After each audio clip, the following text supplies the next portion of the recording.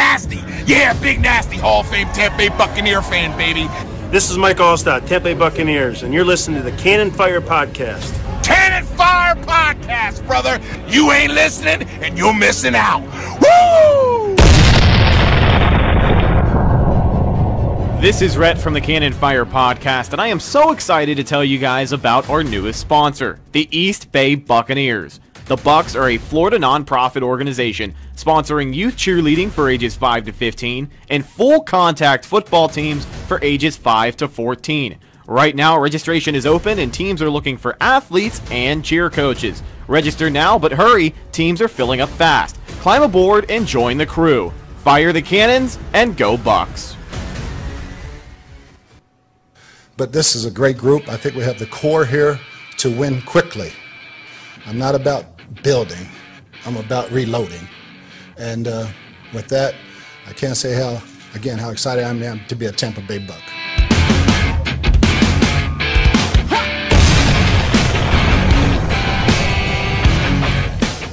Welcome back, ladies and gentlemen, to a brand new episode of the Cannon Fire Podcast, hosted by BucsReport.com.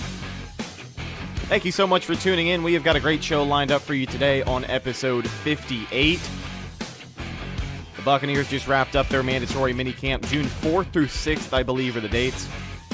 So we'll catch you up on that and everything you need to know from this past week of Buccaneers football. But welcome back to the show. If you're new around here, I am your host, Rhett.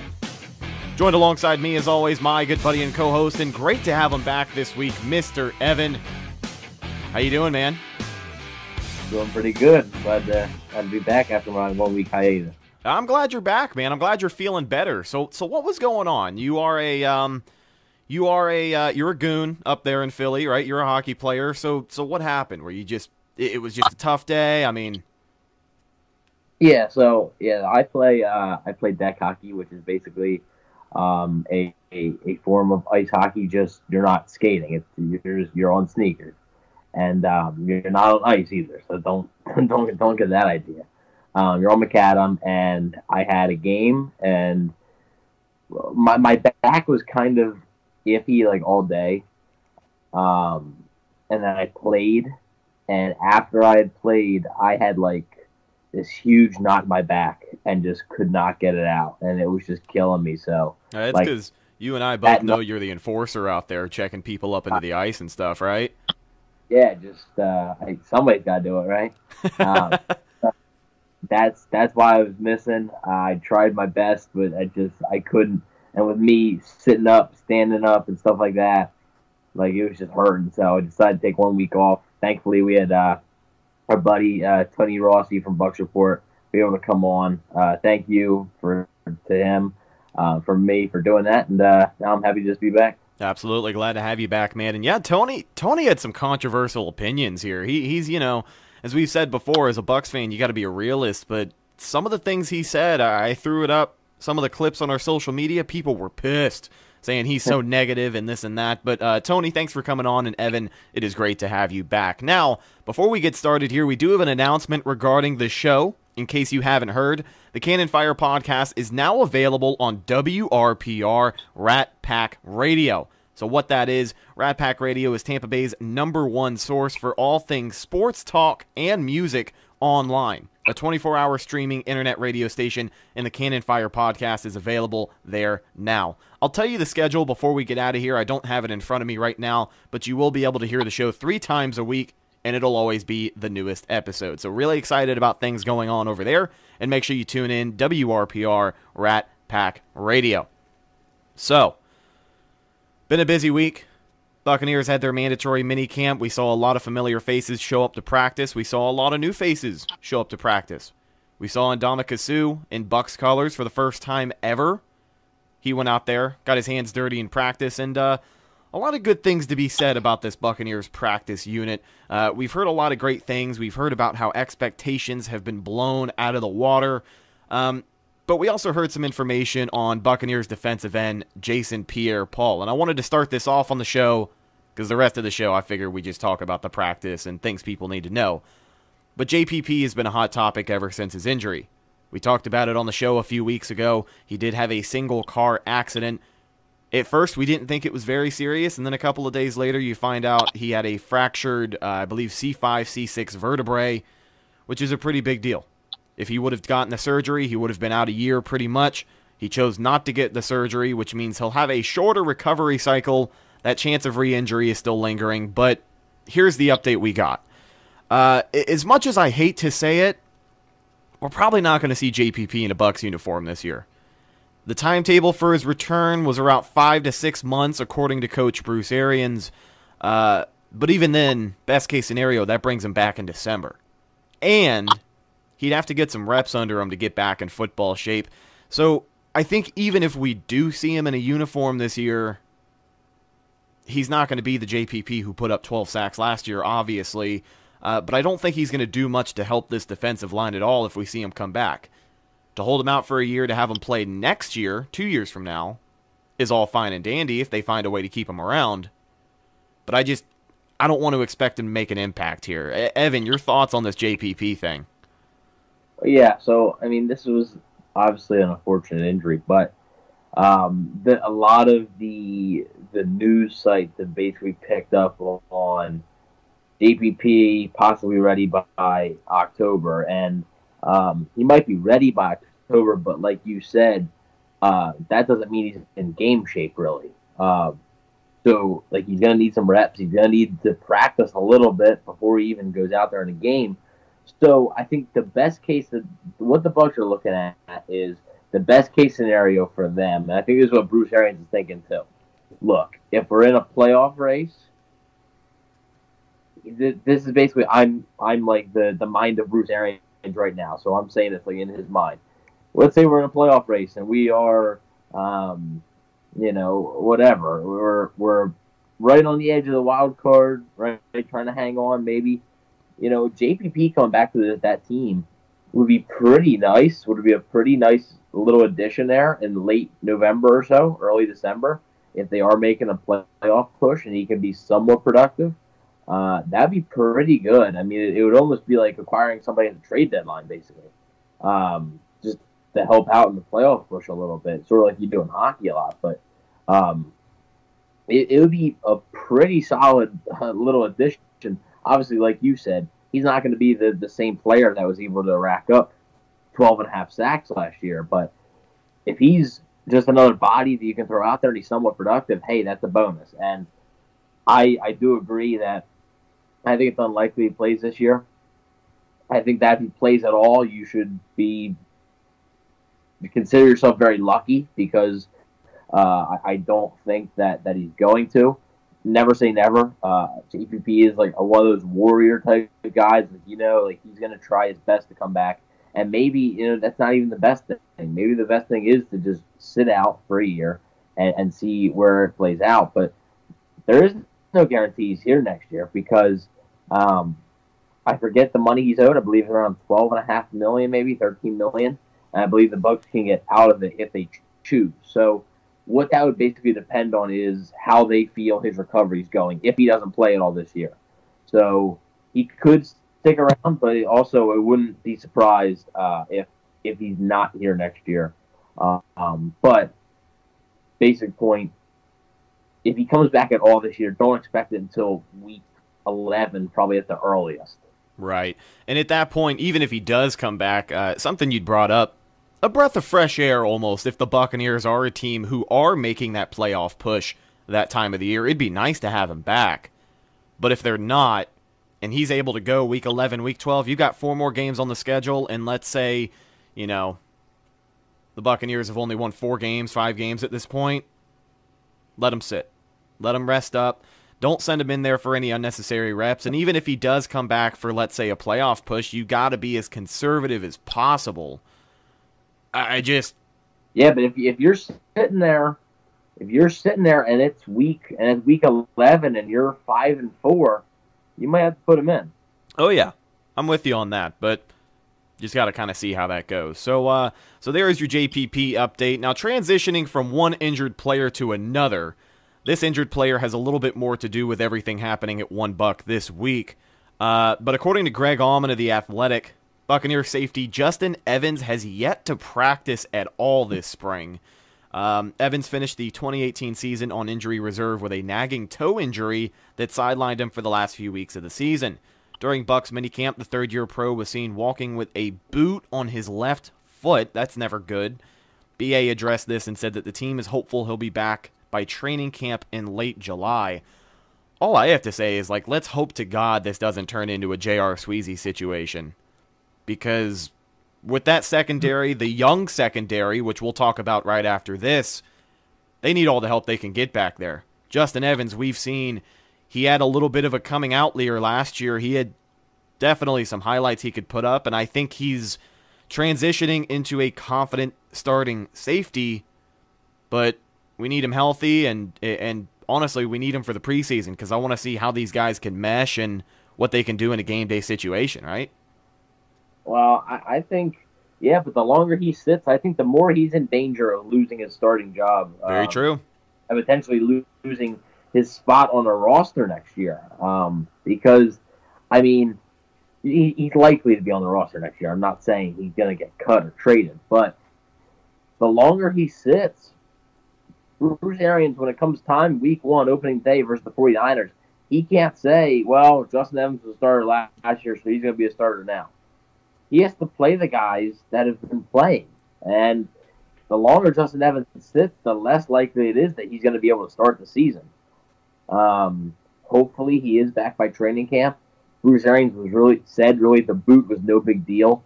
And I believe him. It might have just been a precautionary thing. But yeah, toe injuries. Deion Sanders suffered a toe injury later in his career. He said that today, it still nags him.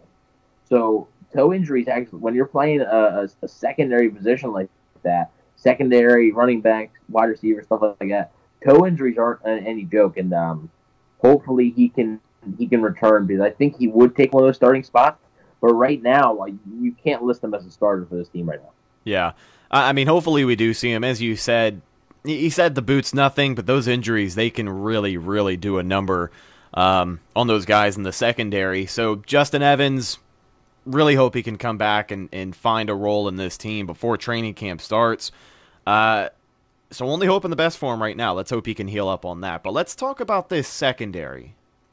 This young secondary. This really, really young secondary. The secondary that before the draft I said the last thing you want to do is draft a bunch of new guys to bring in, and that's exactly what the Buccaneers did.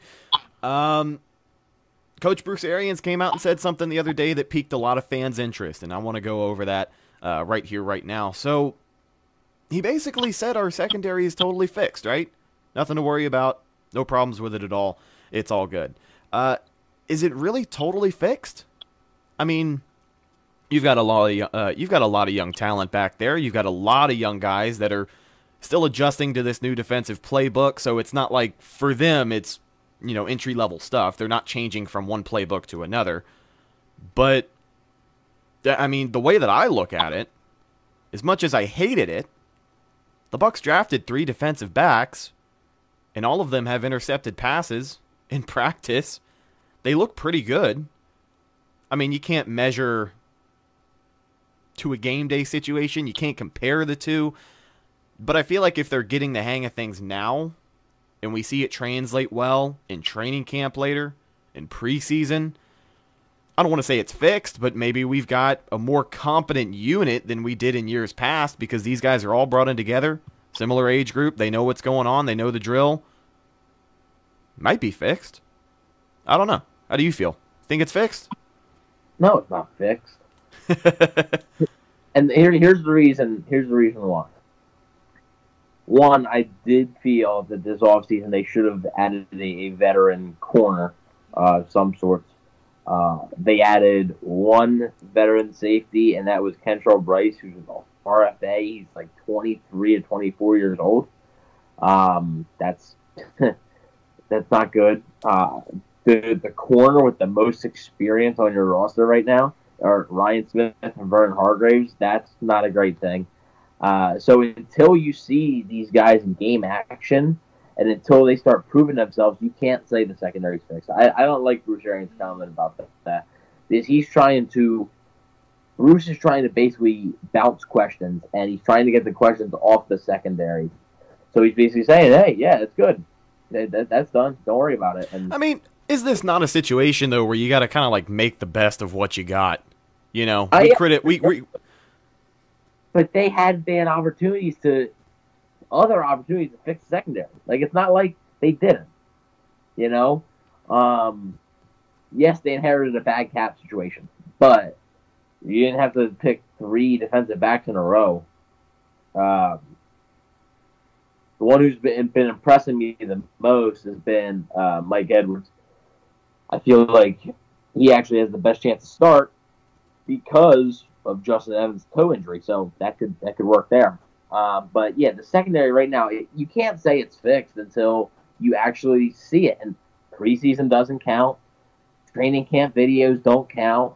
What counts is week 1 at whatever it is. Was it 1 o'clock or 4:05? One of those against 49ers, and that's. I think it's actually like a 7 o'clock game.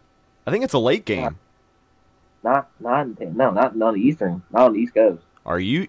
Because I remember I looked at the schedule and I was like really excited about it because week 1 it's going to be hot as all hell, and I think they flexed it to either a 4:05 or like a 7 start, but I know it's a later game. 4:05 because the NFL doesn't do 7 o'clock start, so it's 4:05 I guess. Got me there. And then they go on the road. So I mean that's when it counts though for those guys, and you know. Jamel Dean, I don't think is going to end up week 1 as a starter. I think Sean Murphy Bunting could end up as the starting nickel or starting other outside corner, opposite Carlton Davis.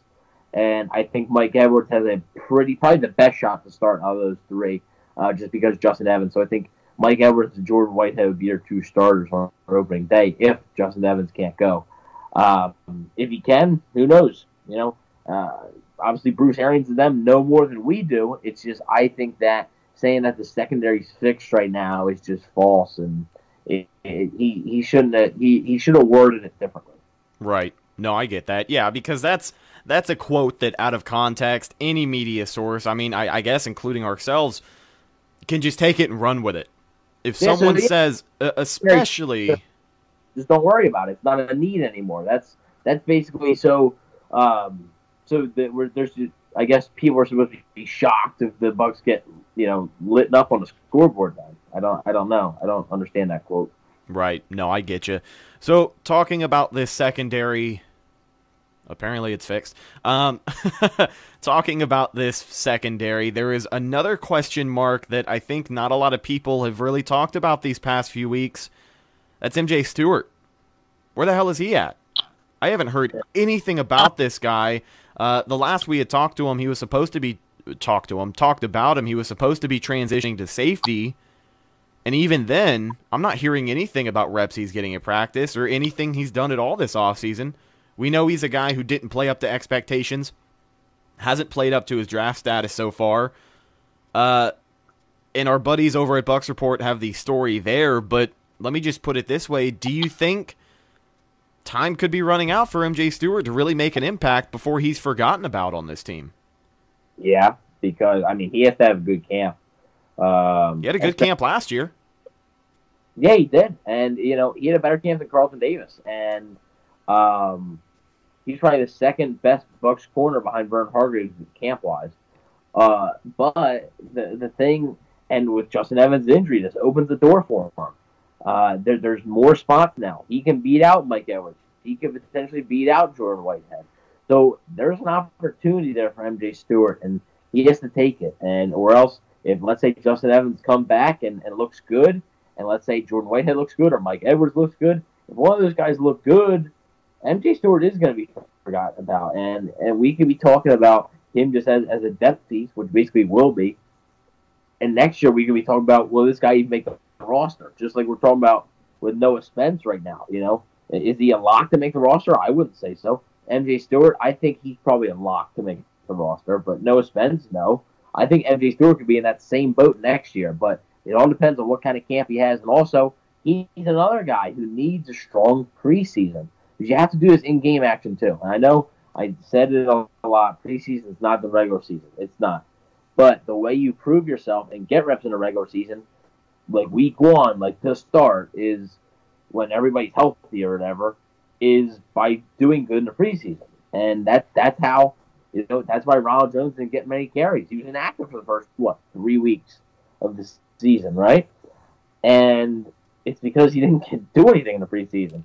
Is it all his fault? No, the offensive line was not very good, but MJ Stewart needs a good camp, and if he doesn't get one, he is in danger, like you said, just being forgotten about on this football team. Yeah, and Ronald Jones, you brought up, let's hope he can blossom this second year, hopefully get a little more than 23 carries on the entire season. But MJ... Put a lot of money down, he's going to get more than 23 carries. Oh, let's hope. Who have more than 23 carries after week 4? Let's hope. So, back to MJ Stewart.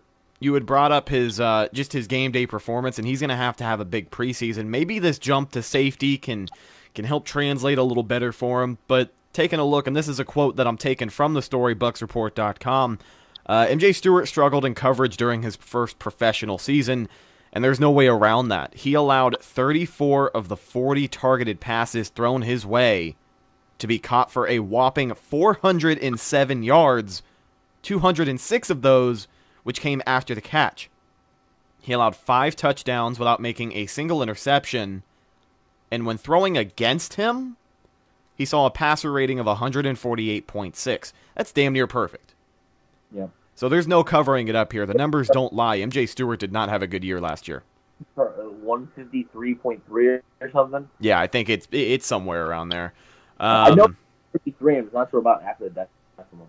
Yeah, so that's something that's definitely going to have to improve if he wants to stick around. So let's hope he has a big preseason and we see a little bit more of him in training camp, because we know he can have a good camp. We know he's talented. It's just got to translate to on the field and game day situations. So let's hope we can see that from him. And don't want to see him forgotten about. Late second day guy, hasn't played up to his draft status yet. So let's talk about another late draft pick that the Bucks have. This is on a good hand, though. Let's get to some of the positives, because we haven't talked about a whole lot positive since the start of the show. We like to be positive here. This is rookie wide receiver Scotty Miller out of Bowling Green. This kid is fast. I mean, he's quick. He's been turning some heads this week during minicamp, and we've got the video queued up for you now, courtesy of our friends over at Full Press Coverage Buccaneers, Philip Schwegler. Thank you for letting us use this clip. So check it out here. Scotty Miller on a deep pass from Ryan Griffin. Take a look. Get out of the frame. Deep ball. Wide open. Nice. There we go. So as you can see there, Scotty Miller doing some great things on the football field. He's really coming into his own. Like, I think when we first got him, a lot of people wanted to compare him to, Adam Humphries. I even said it before. He's Adam Humphries 2.0, and you corrected me there, saying he's Scotty Miller 1.0. Well, he's developed an identity to me of he's just really, really fast. Like, he is the guy with breakaway speed who, if you want to use him out of the slot in that situation, maybe he can come in handy if you want to air it out deep. But like I said, what sets him apart is just how quickly he can hit his stride. Evan, your thoughts on Scotty Miller? Because this guy could be trouble if we use him correctly. Yes. So the word you kept describing was fast, but you used quick also. He's not quick. Adam Humphries was quick. Scotty Miller's fast. Deshaun Jackson was fast. So we're talking acceleration, top speed here. I got you. Rashard Perryman is fast.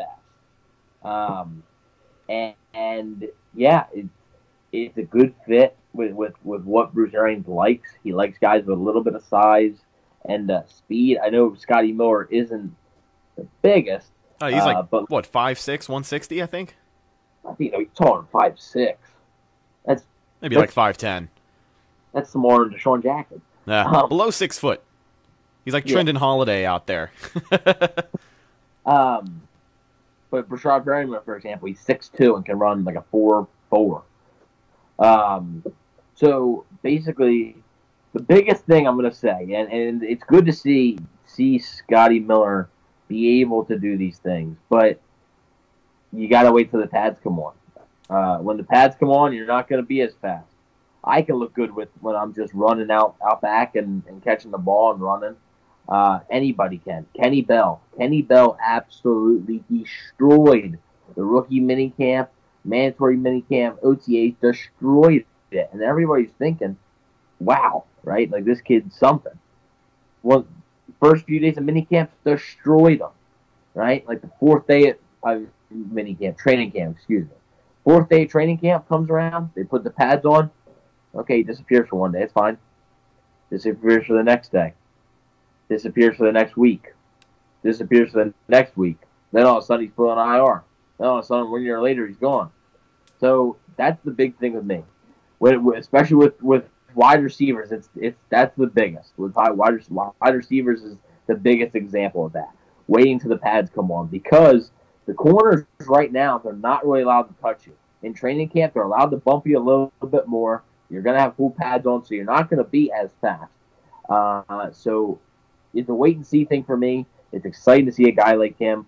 Hopefully, he'll be able to contribute to them in the offense. Hopefully, they can use him like a Deshaun Jackson. Obviously, like a Deshaun Jackson on a 4-year cheap deal, right? So we'll see. We have to remember, though, this guy's a 6th-round pick, right? Right. Do not be surprised if he's cut.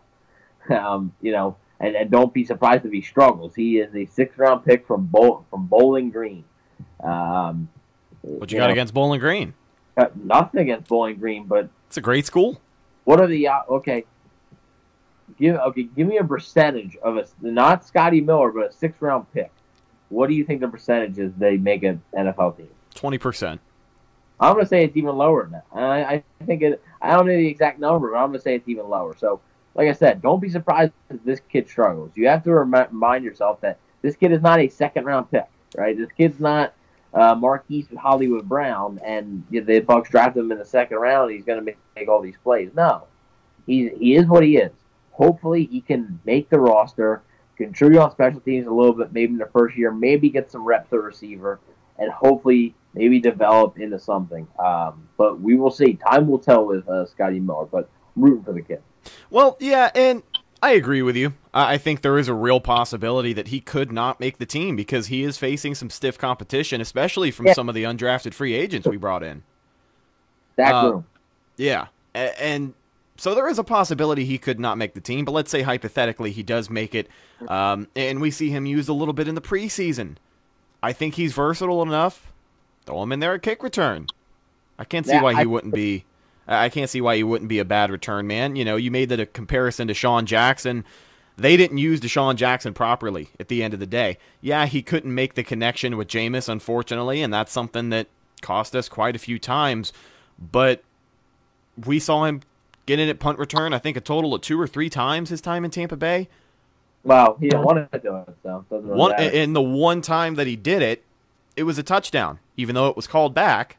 Well, yeah, and he did in the Giants game. They didn't punt to him. Yeah.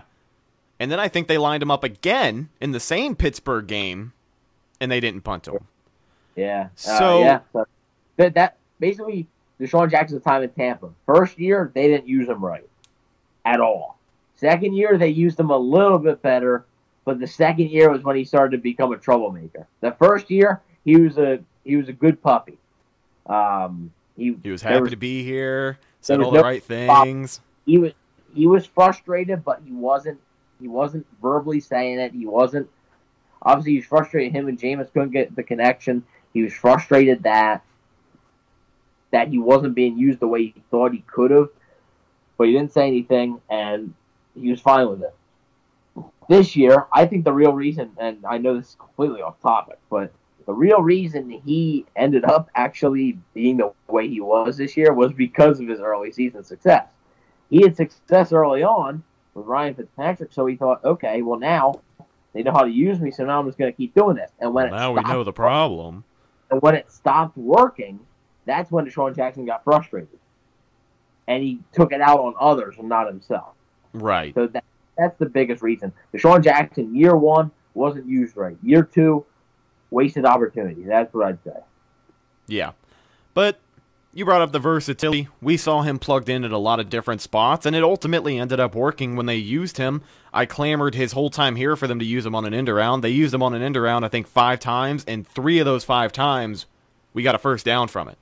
So, What was it? Yeah. I mean, On Browns. yeah.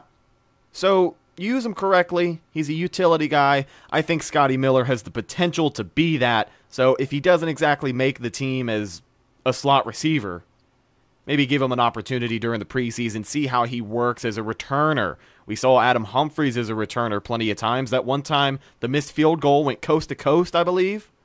That was pretty badass. Yeah. Yep. That was pretty awesome. So maybe we can see Scotty Miller plugged into that type of role. And like you said, it doesn't really matter until the pads are put on, but it's something you like to see. You know, if a 6th-round pick gives you something to talk about, I'll take it for what it is. But moving on to this last bit of news we have for you this week from minicamp. Heading into his 10th year and coming off of a Super Bowl campaign, if anyone should know what's going on, it's Ndamukong Suh. We've talked about this guy endlessly since he's been here. He's probably the biggest acquisition the Bucs made this offseason. We're not going to talk about the other 93 who just signed with an NFC South rival. I have my personal feelings about that. I'm sure you do as well. At the end of the day, it's business. But anyways, let's move on. Ndamukong Suh. Recently, when asked about his initial impressions of this Bucs defense, Suh said that he loves the emphasis on the linebackers and communication. Plus, he likes the ability to get after the QB with multiple guys, including the front. This sounds great for the attack style of defense that Todd Bowles has talked about, that we've heard so much about. And that can mean great things as well for utilizing the linebackers, sending those guys up the gut to get to the quarterback. Devin White, that was one of the best things he did in college, was pressure the quarterback. So to think of how these guys can be used and how Ndamukong Suh can be plugged in there, he likes what he sees, and that's good news for me. How about you? Yeah, well, I mean, basically what he said is describing Todd Bowles' defense. And the big thing I took out of what you just said there was communication.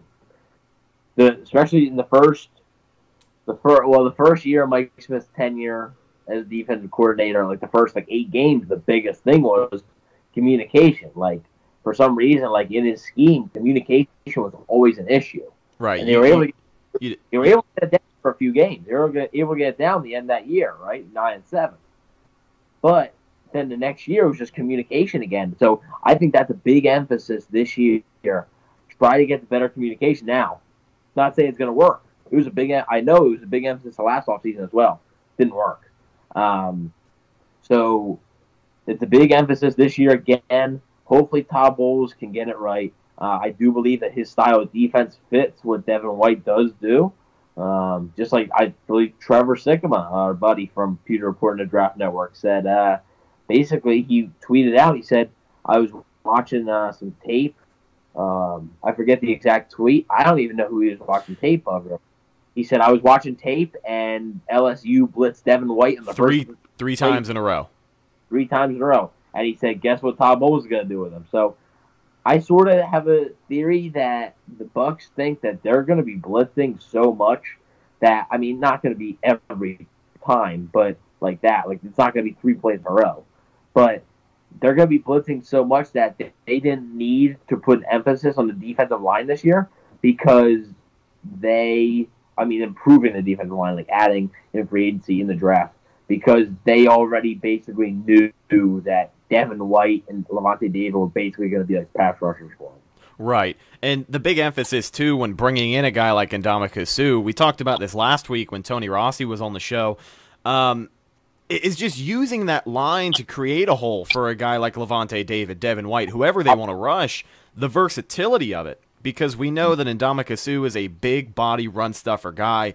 He's not going to get double-digit sacks this year. Vita Vea, same with him. He is a big body, powerful run-stuffing lineman. He's not going to get 10-plus sacks this year. But what those guys can do together and however they can be lined up on that line, whether one of them's at nose tackle, one of them's playing end, who cares? If they can make a hole for your linebackers to get to the quarterback, then that's going to translate to just having defensive dominance on the field. Because pressuring the quarterback is probably the most important thing that any defense is assigned to do. So so hopefully these guys can get in here and do it. But I'm excited to see how that works, man. I think Suh, I think Sue is a fantastic addition, and I think he's definitely got quite a bit left in the tank. I agree. I do agree with what you said, that they're just space eaters, and hopefully with Carl Nassib, Russian standing up, and Noah Spence standing up, and Shaq Barrett standing up, they'll be able to come from the outside, and those space eaters inside will basically open up a hallway right down the middle, and Devin White or Levante David could just blitz right up there, and it could work with a run play, it could work with a pass play. Yeah, and when they sack the quarterback, Will Golston can cheer them on from the bench, right? Now he's going to get more time than you think this year, just because I think a lot of people are hating on Will Golston right now. I don't know why. Where has he been? What has he done since the Buccaneers paid him that big contract? Playing in the wrong defense for 5 years. This is the defense that fits Will Golston. I'm not saying he's going to be a superstar, but this is the defense. If Will Golston is going to have a good year, it's going to be this year. So you're the first person I've heard defend him in quite some time. Let me ask you, how's he going to be used? He's going to be used as a 3-4 defensive end. He's going to be like when Ndamukong Suh or Vita Vea, when they come out, he's going to be the guy going in every now and then. It's the better defense that suits him. Instead of going up against the left tackle, as he was the defensive end, he's going to be able to go up against the guard. He's going to be quicker than the guard. I get you. No, I get you. I just... When at Michigan State, that's what he was. He was a 3-4 defensive end. The Bucs drafted him as a 3-4 defensive end. They tried to form him into this run-stuffing 4-3 guy, and it worked for one season. Of course, it was a contract year. But that's what he was. So I'm not saying that he's going to be a superstar and a savior.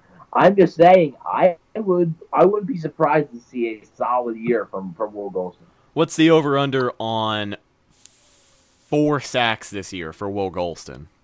Probably. That's a pretty modest number. Realistic, right?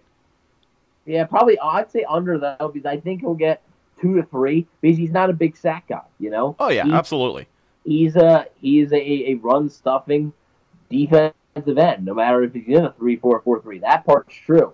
It's just the 4-3 defenses didn't fit him as well as the 3-4 will. No, I get you.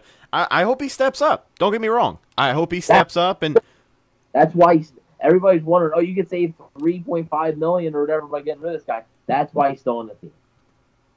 Very true. Very true. Listen, I wanted to know your opinion on it. You sounded very upset that people are coming after your boy Will Golston there. I'm sorry, buddy. Hey, he's not my boy, all right? He's getting a lot of hate for sort of being because I think I know why. The Bucs have made all these moves. The Bucs got rid of Deshaun Jackson. They got rid of Gerald McCoy to save cap space. Everybody was just looking at contracts this offseason saying, where can he save cap space? And Will Golston's name kept coming up, and they said, okay, you can save $3 million by doing that. You can get rid of him.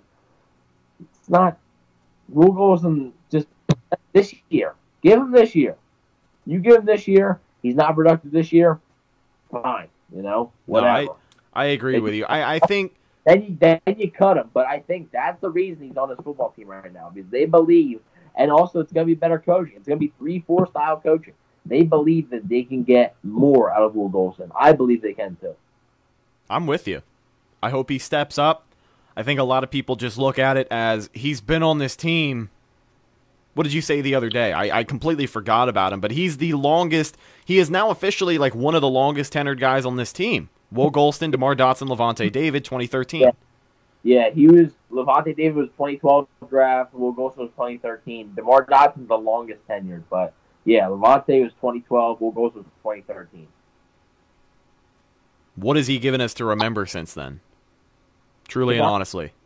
Contract year. The contract year was it. And then the year they signed and then the year after they signed the contract, he put up a whole 0 sacks.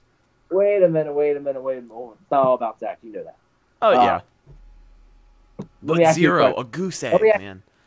Do you think Noah Spence is going to have a decent year?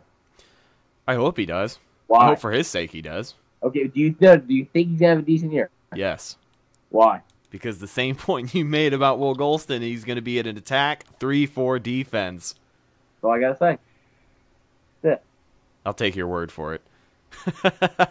But ladies and gentlemen, that is pretty much everything you need to know about this last week of minicamp. A lot of good things coming out of the Bucs camp, and as far as we've heard, a lot of different people have said. I believe J.C. Cornell, one of them. This Bucs squad has exceeded expectations. Of course, you're going to hear a head coach say that, especially with any team. But to hear that about your team, and to hear that these guys are kind of putting the pieces together and really building what we hope is an elite football team come this year. The coolest thing about that wasn't Bruce Arians saying that in an interview. That was JC having a scoop that said before the draft and when they first took over, the staff had good expectations. Like they thought the team had some talent that they could coach. And he said now after the draft and seeing OTAs and minicamp. Now, like I said, the pads have not come on yet. That is a big emphasis that I'm going to keep saying until they come on, this football team starts winning. Oh, I'm with you. Pads haven't come on yet. So it's tough to say, but JC's source has said that the staff's expectations after seeing the OTAs and minicamp have now skyrocketed. So that is a good sign, but I would just wait till the pads come on. Absolutely. So until the pads come on, it's hard to say just what kind of football team we're going to be looking at, but so far, so good. You need some guys to get healthy. Justin Evans, need him to get back in the game. Let's hope they can do it, and let's hope they can turn it around this season.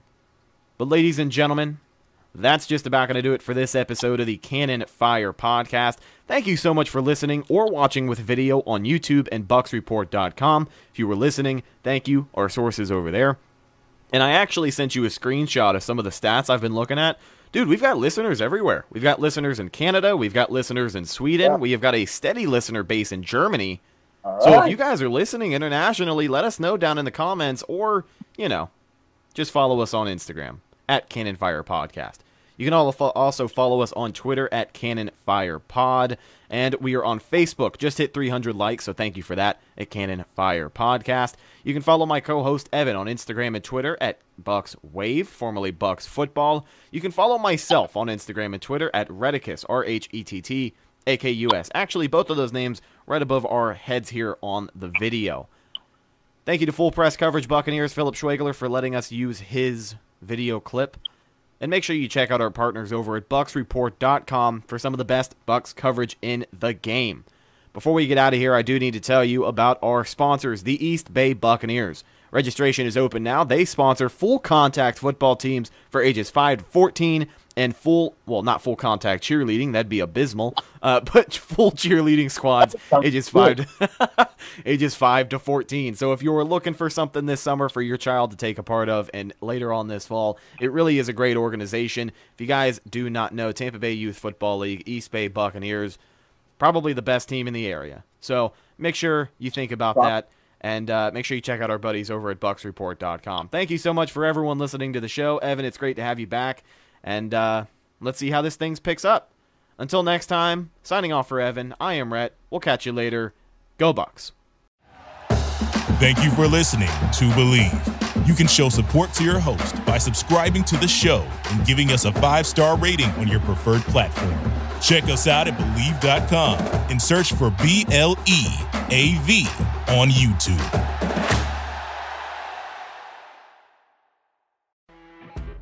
You know when you're listening to a true crime story that has an unbelievable plot twist that makes you stop in your tracks?